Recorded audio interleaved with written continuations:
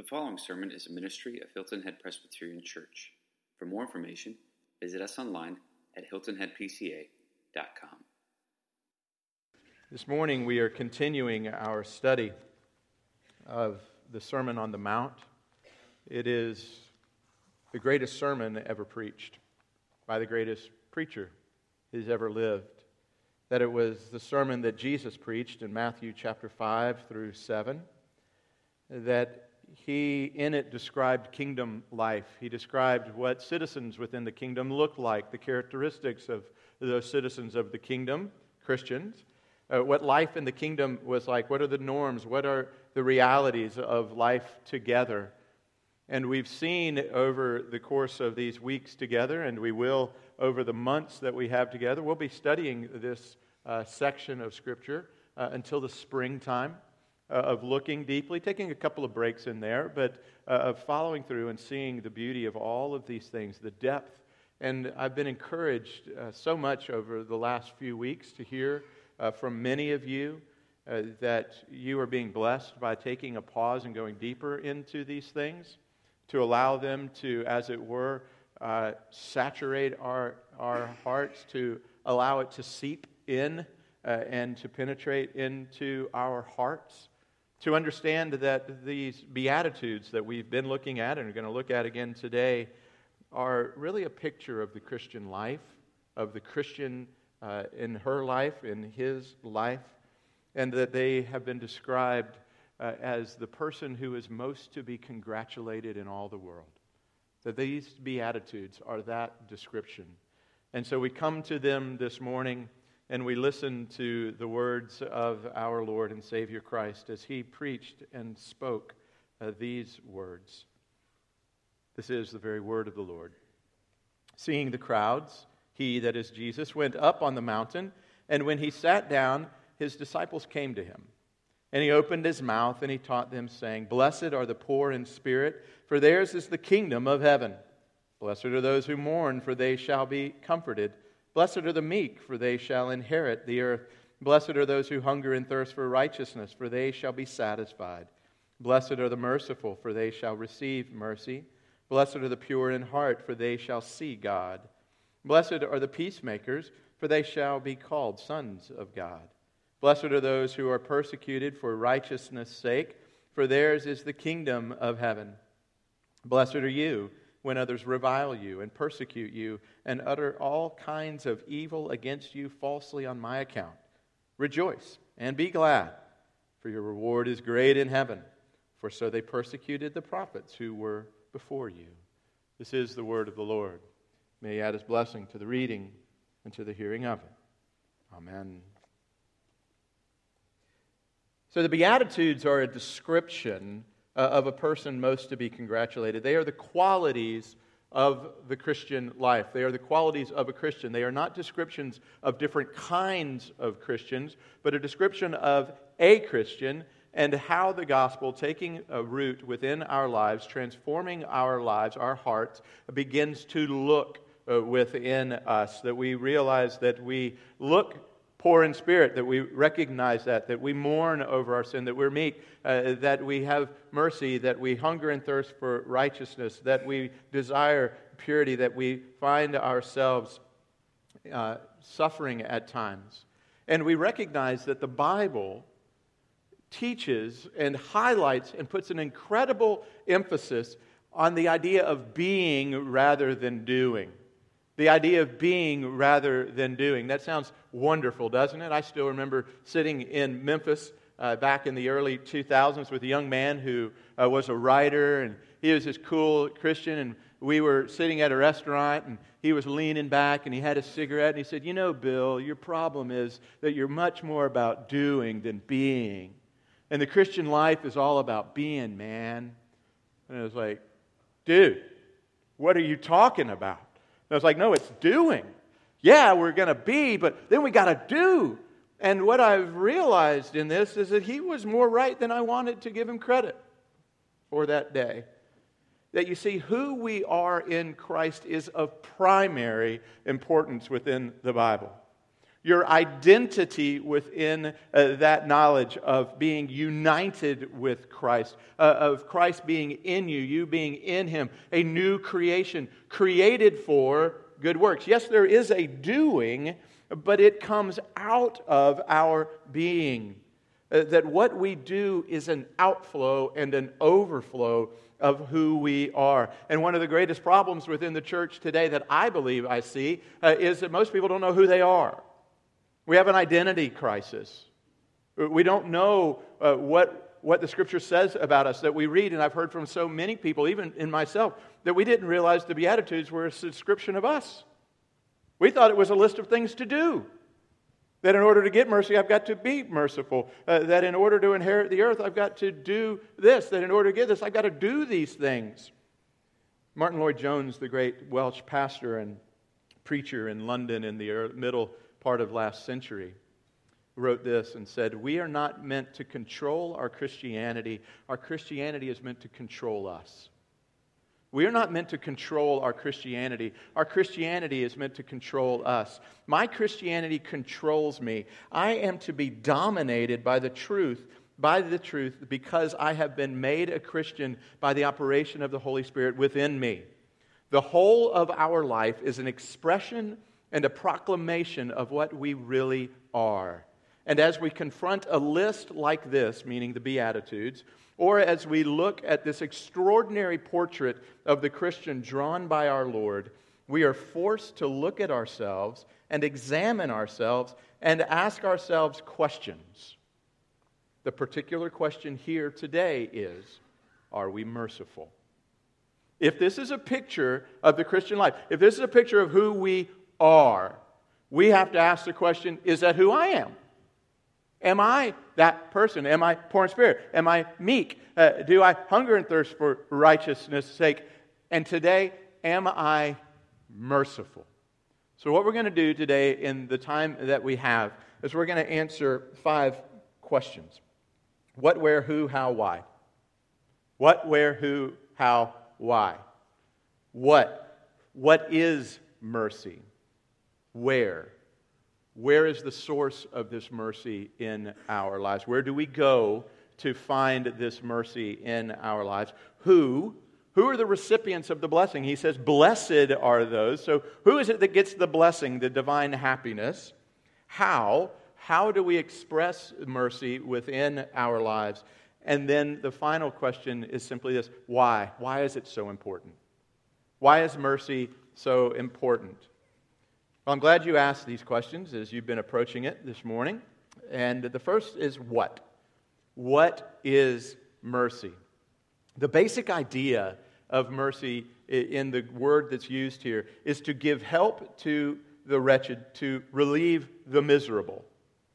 To give help to the wretched, to relieve the miserable. Here, the essential thought is that mercy gives attention to misery.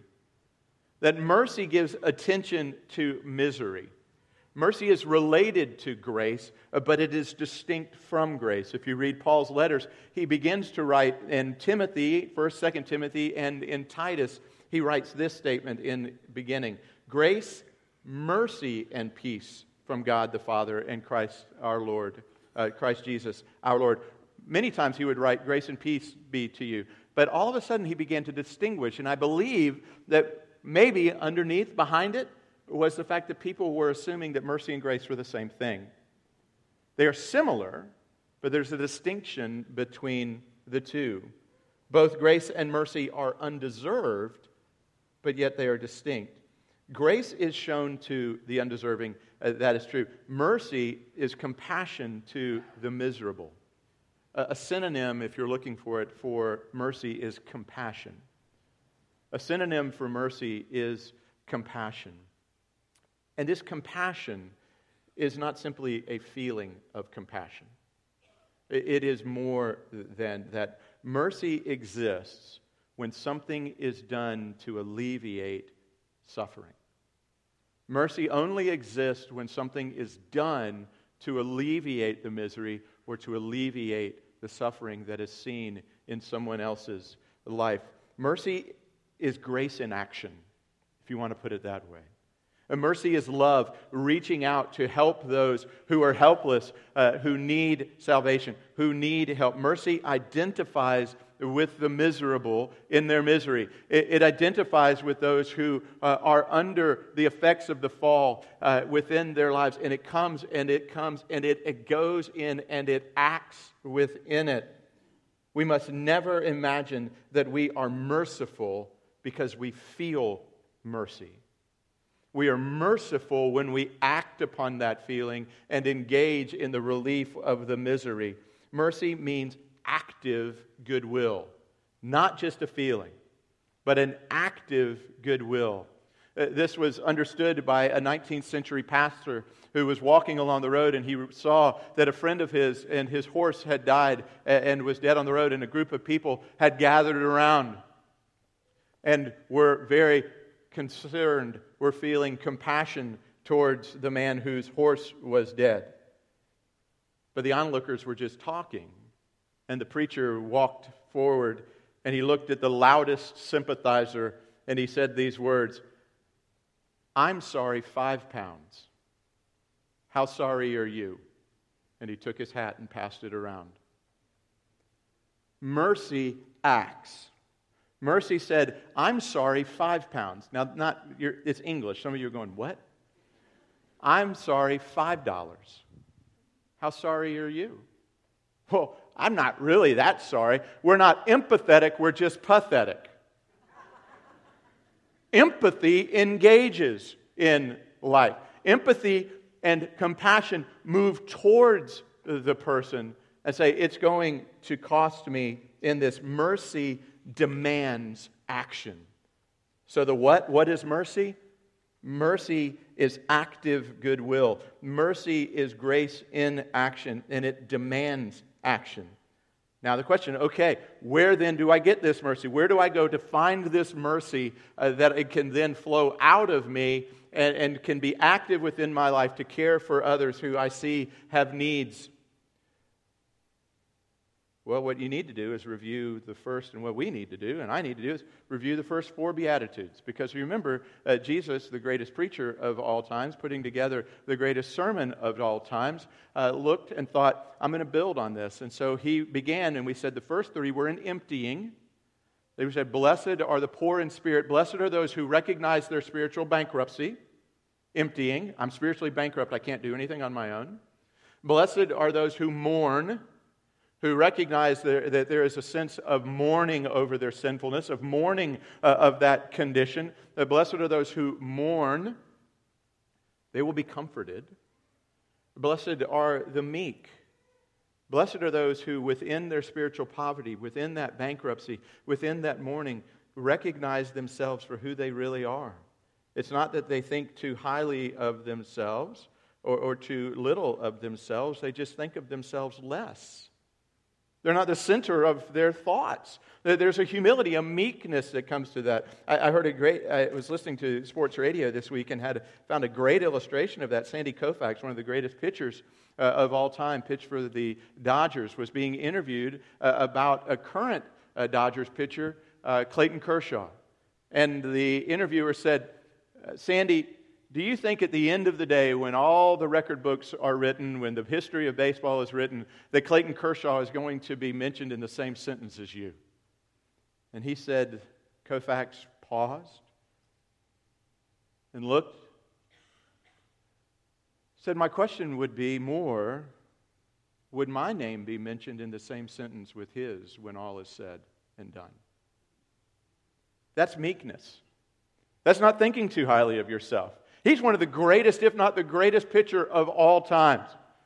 He said, no, I think of somebody else more highly than I think of myself. Meek. And so there's this emptying, mourning, of poverty, of meekness, that then leads to the fourth, and that's what we talked about last week. Blessed are those who hunger and thirst for righteousness' sake, for they will be satisfied. The capstone of all of them. You've been emptied, and now you come and find that in Christ you have your righteousness, you have your very identity, that the perfections of Christ have been transferred into your account. All of your debt has not just been forgiven, it has been liquidated. Christ had to pay the fullness of your debt against our Heavenly Father, that He received justice, you received mercy and grace. You received this incredible Mercy is what? Goodwill in action. Jesus just didn't stand back and go, man, McCutcheon's in a bind. Dad, have you seen this guy? He's a mess. He doesn't get it. He's been given all of the possible things that you can be given. Great parents who love you, Dad, who his dad is even a minister of this good news of the gospel. He's grown up in this home. He's had all of this stuff, and yet he keeps rejecting it. Man, this guy's a miserable louse. Damn him to hell. Jesus entered in. And he said, Bill, I see the misery of your life, and I see the misery of your soul, and I'm entering in. And I'm giving you mercy that you don't deserve. I'm giving you something because I'm not going to stand on the outside looking in until you get your act together and then come to me. And some of you have been raised in those churches and in those homes. And today you're just going, this doesn't feel right. This feels like a wool sweater on my bare skin. But you need to hear this. You do not have to clean yourself up first and then God accepts you. You actually have to be honest about how undone you are. That you're poverty-stricken. That you're mourning. That you're not all that and then some. And that God's not getting a bargain with you. And that He's not going, man, if I could only have McCutcheon on the team, then. No. Is God rich in mercy. And Christ entered into this place. And so we saw this capstone of the righteousness of Christ given to us by the very mercies of God. Maybe you're picking up on a theme if you've read through the liturgy today. Mercy of God, seeing that, coming to the mercy table, coming to this place of beauty that we come today. And then it makes sense that the next and the very first outflow, you've been emptied, you've been filled, and now the outflow in the Christian life is what? Be merciful. If you understand at all anything that just transpired in the other four Beatitudes, it should show itself in your life to be a merciful person. So where do you go to find mercy? You go to the gospel. You go to the Father Himself. For the mercy that we have is a quality and characteristic trait of our Heavenly Father. And so it flows from Him through the Holy Spirit into our lives. He is that reservoir. And the movement and the action of the gospel on our behalf is what shows us this. Mercy comes from the heart that has first felt its spiritual bankruptcy and been filled by the riches and the rewards of Christ Himself. That's where it comes from. You see, the key to becoming a merciful person is to become a broken person first. The mercy that God blesses is itself the blessing of God. It grows up like a fruit in a broken heart, a meek spirit, and a soul that hungers and thirsts for God to be merciful. Mercy comes from mercy. Our mercy to each other comes from God's mercy to us. John Piper.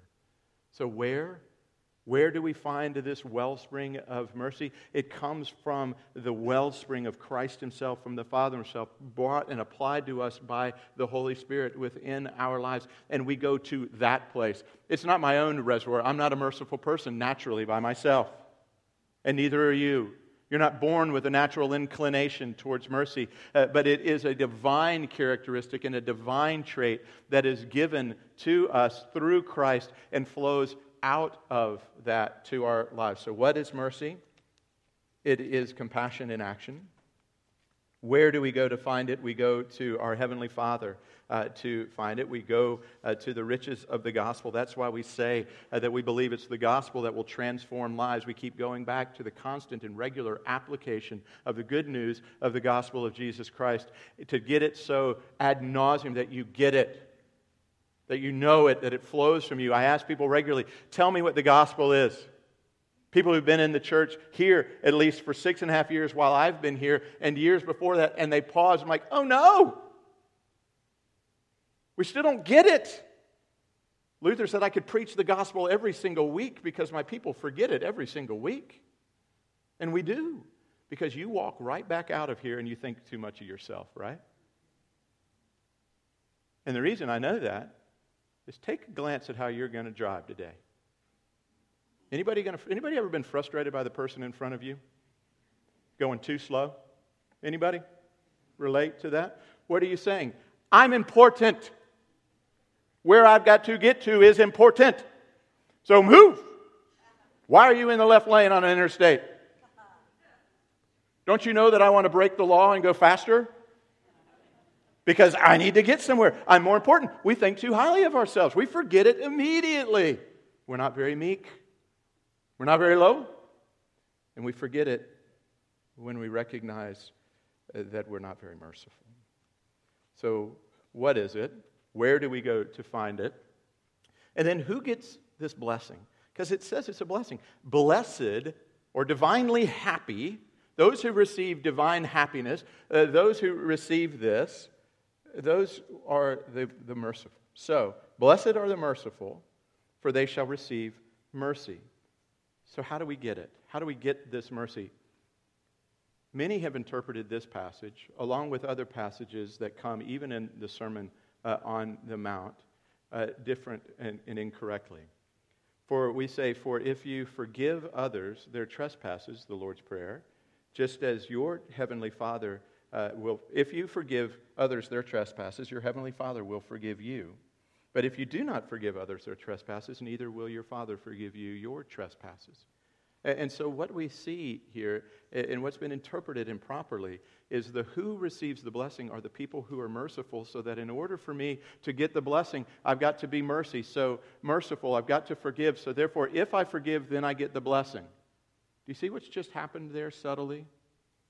That we've turned the gospel into works. That if I do this, then I get this. And we've got to go back and we've got to remind ourselves, no, this is a description of the person who is already a follower of Jesus Christ, already a Christian. So what we have to understand in this is that showing mercy is evidence that we have already received mercy. And only those who have received mercy from Christ will be blessed. The emphatic is used in this. They shall receive mercy. So you could reread it this way. Blessed are the merciful, for they and they alone will receive mercy. So it's an understanding that we don't earn it, and we all want to earn things. We don't understand, we don't like the gospel, but we want to put something in. This beatitude means that it is those who are truly God's children and the subjects of His divine mercy that will themselves be merciful and receive mercy, and then in the end of the day receive that blessing of delight and contentment. So who receives it? Not those who work harder at mercy, but those who have already understood and received that mercy. So now the question, how? How do we express the mercy that we've received? How do we then say, I am blessed, I've received this mercy, I understand what mercy is, I understand the source of it, I am blessed in this way, now I want to go out and show it. How do I show it? What is the best way to express the mercy that I have received from Christ? And there's two ways, compassion and forgiveness. Compassion and forgiveness. I'm going to distinguish between those two. Our understanding of this beatitude, it really penetrates in and gives two tests. It says, here's a test to see whether you're one of the ones who is blessed, whether you're compassionate and whether you're forgiving. If you're a person who's regularly compassionate to others and you're a person who forgives, then you can see that you're probably one of the blessed. So you can turn it that way, or we can answer the question this way. How do we express it? Well, we express it with compassion. If we have received mercy, we will extend compassion, mercy, to those who are physically and economically in distress. Another way to phrase it is if we have no mercy towards those suffering physically and economically within our world, then we have to question our understanding of the gospel, whether we understand it at all or just have a truncated, immature view of it. Now, folks, I want to make sure that you understand something here. This is not a political statement. Our politics should always be shaped by our Christianity. Our Christianity should never be shaped by our politics. So this is not a liberal democratic sermon point that you're about to hear.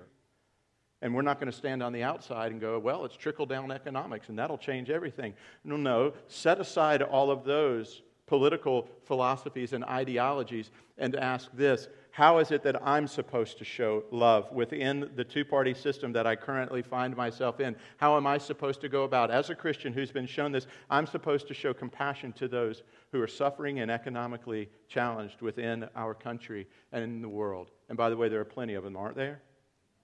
What did Jesus say? You will always have whom with you? You will always have the poor with you. So the gospel isn't going to solve poverty, is it? If maybe the gospel went out, then there'd be no poor. If you did this, that's why the health, wealth, and prosperity gospel is a damnation from hell itself. Because it's leading people to think that somehow the gospel is going to be said, no. It has an answer for poverty, but the answer is this: enter into the impoverished life. Enter into the difficulty. Enter into the marginalized life. Enter into the life of the person who has no voice. Enter in as Christians who have received compassion. Enter in and care for those. And there's this great little parable that Jesus gave that taught something about that. It's the Good Samaritan. Luke chapter 10, verses 25 to 37.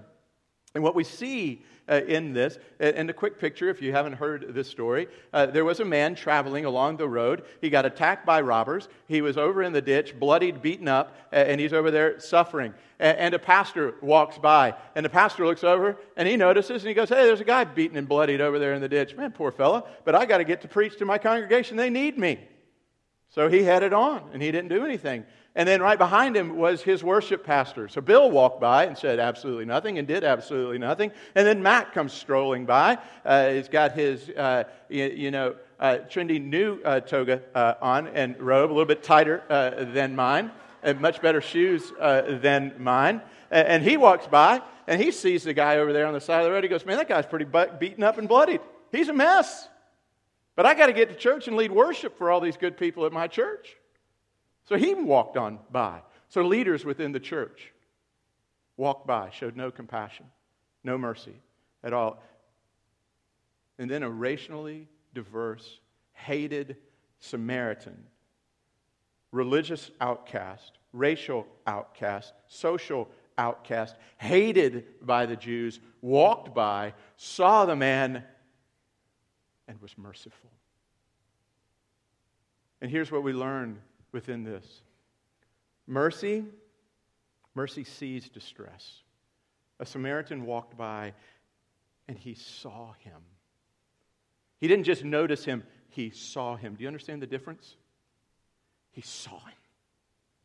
And he entered into her pain. He entered into his pain. He saw the life over there dying. And he saw him. He noticed him. Some of us are so busy we don't even notice the distress of people who are around us. One of the greatest blessings on this island was Hurricane Matthew, whether you realize it or not, because it ripped apart 250,000 trees off of our island so that we could see one another a little bit. I've talked to some of you who've been on the island for decades and didn't know we had dirt roads. That didn't know there was poverty. That there were people suffering just down our street. That there were over 50% of the children in the public school who are on government-assisted meals because they're under the poverty level in our community. The chamber, I hate to break it to you, the chamber doesn't go, come to Hilton Head, we've got a poverty issue. We don't want to see it. But a person who understands mercy sees it. But doesn't only see it, but is moved by that. Their heart internally moves. It said that he, that is the Samaritan, when he saw him, he had compassion on him. His heart moved towards him. Not away from him. Not getting over to work, not getting over. I don't want to get contaminated. I don't want to get messed with this guy. It's going to be a problem for me. But his heart was moved within him with compassion. Then the third thing that we see in this is that he was not only moved internally, that internal move has a corresponding external move. Remember, you're not merciful unless you act upon it.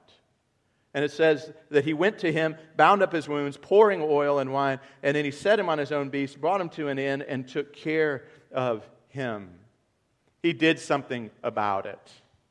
He cared for the man. And by the way, The last thing, then we see that this acts even when the person in distress is different from you or an enemy of yours. So you see it, you have compassion on it, you act, and you don't worry about the object of your compassion and mercy. Because if the man beaten up in the ditch had any sense about him, he would have stood up and gone, "Don't touch me, I'm a Jew. You're mixed race, you're dirty, we don't like you, we don't want you." And this man, the Samaritan, said, "I don't worry about that. You're actually not my enemy. You're a human being who is destroyed right now, and I'm going to enter into your distress. You're under the fall right now, and I'm going to care for you." That's compassion at work. In your bulletin today, you got to read a little bit about an opportunity that we have, a privilege that we have to engage in the work of compassion. That our sister Thelma Baez and her family, we got to meet because of a storm. And because of God's rich mercy to us, moving in the hearts of some within our congregation, someone just said, "Bill, do you think it would be okay if maybe we approach Sister Thelma and her family as she cares for her family and she cares for little Elijah, who's a covenant child of our church, that we came towards them and we partnered with Habitat and we built them a home on their property right there on Wild Horse Road. Do you think that'd be okay?" I said, "I think that'd be wonderful. It's up to Thelma, but it'd be okay if it's okay with her." And somebody, we don't know who, in our church donated all the money, over $100,000, to pay for this house. And Habitat said, "This is incredible. We can't wait to do this." And so it's coming and entering in to life and being able to show compassion and to be engaged in life together. And it's going to be awesome. This can be a good day. It is a good day, by the way. Because the mercy of God took hold of somebody's heart here and moved them to put that money in the hat. I didn't ask. Nobody asked. They said, "God's shown this to me. How can I not show love to somebody else?" And the really cool thing, and I don't have time to tell you all about it, but the really cool thing that's really awesome in the midst of this is the Lord has brought together a team of people from within our church and outside our church to do some estate planning, an attorney who's going to do that pro bono to help do estate planning. We were talking to another attorney who's doing pro bono work to see that Elijah is adopted and safe and cared for, because the Scripture says take care of the widow and the orphan. And so that person's going to do that. We've got a CPA in our church, a CPA who's working with them on all their finances to make sure their finances are right. We've got somebody who works in the social work area of life and of the counseling, and they're working with them as a family to make sure that happens. And all of it's happening because the Lord showed mercy to some, and they said, "We want to show mercy and compassion to others." That's how this works, by the way. And it's awesome. So we're going to come back. And I expect to have to turn down an awful lot of people who want to come onto your property and help build your house. Because I fully expect this church to go, "I want in." I don't want to let just all of these folks who are with Habitat to get the privilege of doing this. I want to get the privilege of doing this. I want to step in and do this. This is God's rich mercy showing itself in compassion towards others. That's the first. The second is then through forgiveness. That's compassion. The second is through forgiveness. And Jesus says in another parable that he says there in the parable of the unmerciful slave in Matthew chapter 18. He said, "Those who have been forgiven much, forgive. Those who have been shown this mercy and forgiveness of God, extend forgiveness to others." And I don't have time to go into this parable, but I'll say this: it exposes our hearts. And for some, it exposes when you say, "I am unwilling to forgive that person." Oh, be careful. Because what you're saying is, "I deserved God's forgiveness, but I will not forgive that person. I refuse." You're exposing your heart. But others of you are not standing with your arms crossed, saying, "I am unwilling." Some of you are standing with tears and with brokenness going, "I'm unable. I want to extend forgiveness, but do you know what he did to me? Do you know what she did to me?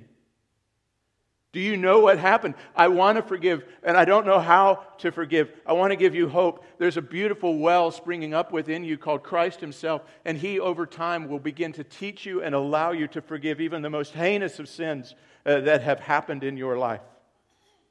Because if we believe that little pithy statement is true, that forgiveness is like drinking poison and thinking that the other person is going to get sick and die, that we're going, I don't want to be poisoned anymore. I want to forgive this person. I want to believe that I can forgive this person in my marriage and my marriage come together, that I can forgive my parents, that I can forgive my abuser, that I can forgive that scoundrel who stole money in my business scheme. I can do that. I want to do it. It takes time, but I want to give you hope that you can get there.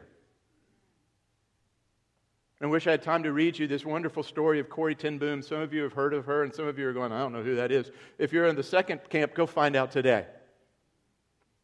Corrie ten Boom, a survivor of the Holocaust, a terrible treatment because she, not a Jew, was giving care to the Jews in the hiding place, the story, and she was incarcerated, and her sister died. One day she's teaching in a church in Munich, and one of the SS officers who was there overseeing her demise and the destruction of so many Jews was there and heard the sermon and came up to her after she had taught and preached that day, and he extended his hand to her, and he said, "Isn't it incredible the mercy that we've received from Jesus Christ?" Corrie ten Boom just looked at him. I want to be able to forgive him. She couldn't raise her hand. She goes, but I keep teaching these things, and she couldn't raise her hand. And then finally, a few moments after he had said it a couple of times with his hand extended, she extended her hand, and she reached out her hand, and she touched the hand of this man who, in her estimation, was a monster, but was now a redeemed monster by the blood of Jesus Christ, the same blood that redeemed her. And she touched his hand, and she said it was as if a current of power shot through my body as I realized the great mercy that God had shown me and the forgiveness that I have received. I was able to extend, and my life was changed. Oh, it's possible, folks. It's possible within your life. And then the final thing I'll have to say in such brief is, why is this so important? Because it shows and it distinguishes between our religiosity, our religion, and our hearts. Jesus said constantly, and the Scripture said constantly, I don't want your sacrifices. I don't just want your obedience. I want your mercy. I desire mercy, not sacrifice, an acknowledgement of God rather than burnt offerings. And Jesus said to the Pharisees, woe to you, you tithe mint, you do all of these things. You are religious, you show up at church, you understand and you do, but your heart is not compassionate to those who are needing it. You're unwilling to forgive. You look good on the outside, but you are whitewashed tombs. There's death within you, and you're contaminating everybody else that comes into contact with you. He says, folks, I want mercy in the heart, because mercy is the very first beatitude, because it exposes more about your heart than anything else. That's why I think Jesus put it at the top of the list. Do you want to know if you get the gospel? Are you a merciful person? Let that sink in today a little bit. And as you sink in and you see it, and you go, I do. I'm able to forgive. I see these things happening. I see the work that God's doing. He's doing this great work. I have a desire to do this, and a desire that's acting out into action and doing this. Then here's what I want you to do. Sit under God's smiles, for you are most to be congratulated. Blessed are the merciful, for they shall receive mercy. Let's pray. Father in heaven, oh, the mercy that we have received is incomparable to anything in this life. And when we diminish it, would you forgive us? So, Father, as we approach your table today, it is mercy, all and free. That Christ acted and entered into our pain. He took on human form. He lived perfectly among us under the weight of even the natural laws that He helped bring into existence, in the creation that He helped speak into existence, with the people who rebelled against His Father and against Him, and He knew that He would have to die on their behalf. He entered in at great cost to Himself, gave to us life, His life. And so as we come to this table, would you prepare us to receive the life that he's given to us? To him be all glory and praise. Amen.